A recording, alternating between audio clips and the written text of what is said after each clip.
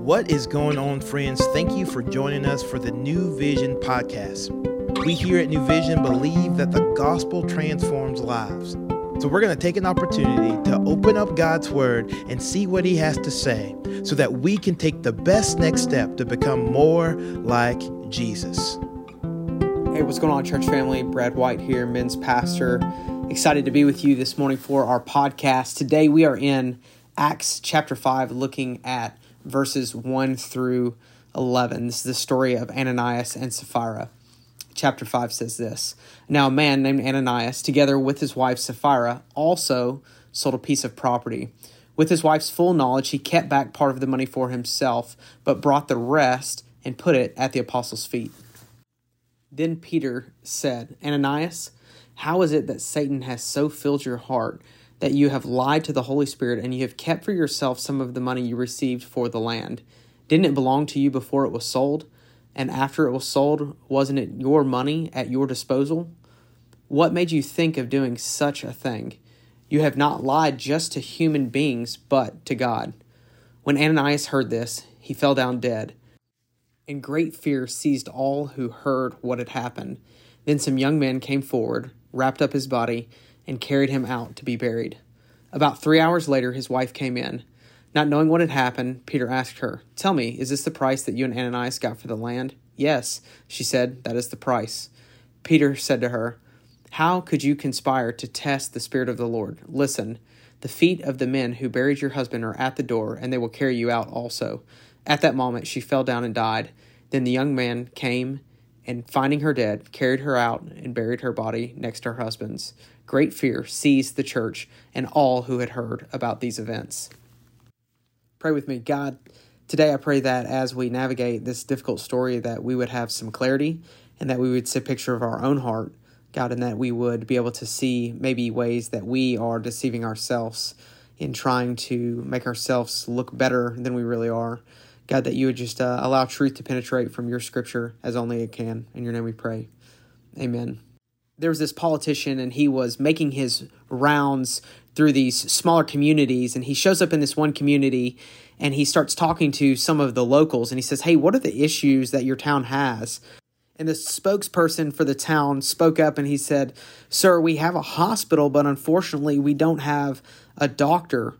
As soon as the politician heard this, he whipped out his cell phone and he began speaking very intently. After several minutes of being on the phone, he hung up his phone, put it in his pocket, and then he reassured everybody in the town that he was able to acquire a doctor and that the doctor would soon be arriving to take care of the hospital. Then the politician said, What's the second issue that you guys are struggling with? The town's spokesperson then piped up and said, Our second major issue, sir, is that we have no cell phone coverage anywhere. I think all of us can relate to having some promises broken or maybe even breaking some promises.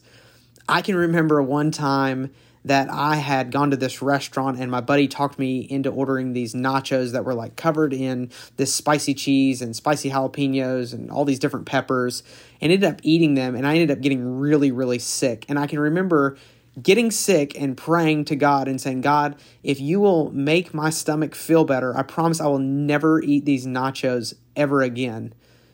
But if I'm being honest, I ended up eating the nachos again, probably within a month. I was back at this restaurant. I'm a glutton for punishment, I guess, eating these nachos again that had made me so sick just a month prior.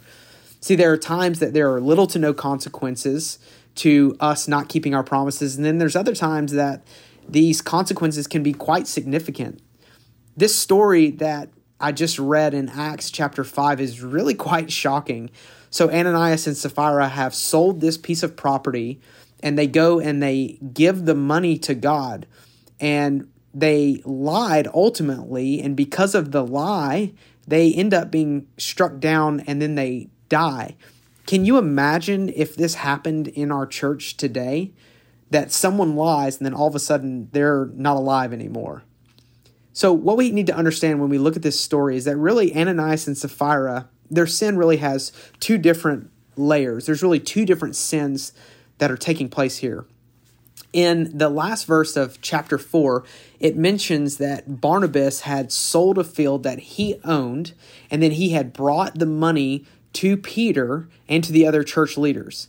So Ananias and Sapphira also have a piece of property, and from what we see in the text, they decided to sell this on their own. In verse 4, it says, "Didn't the field belong to you before it was sold? And after it was sold, wasn't the money at your disposal?" So this then is not about the money that was brought. It's first and foremost about the intentional deception and the premeditated lies that Ananias and Sapphira went out to perpetrate.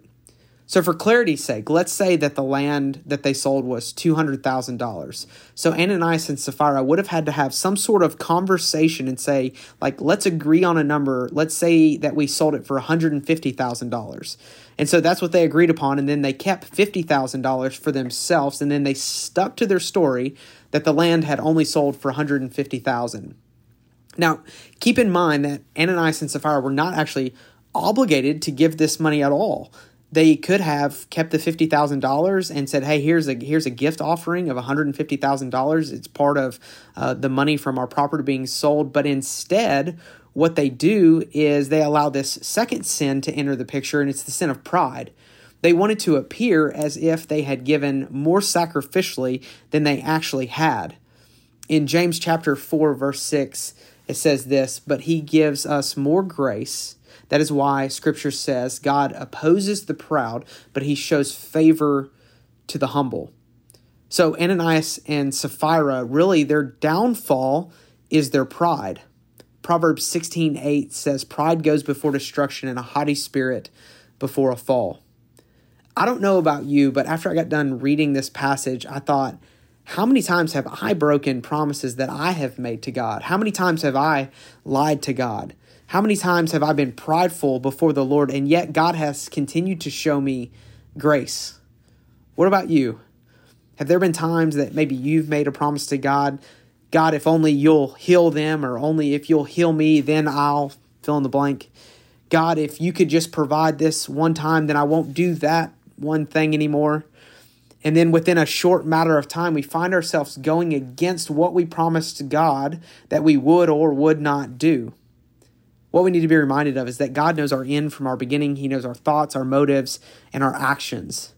Maybe today the challenge for us in this difficult story is to remember that God has called us to walk humbly.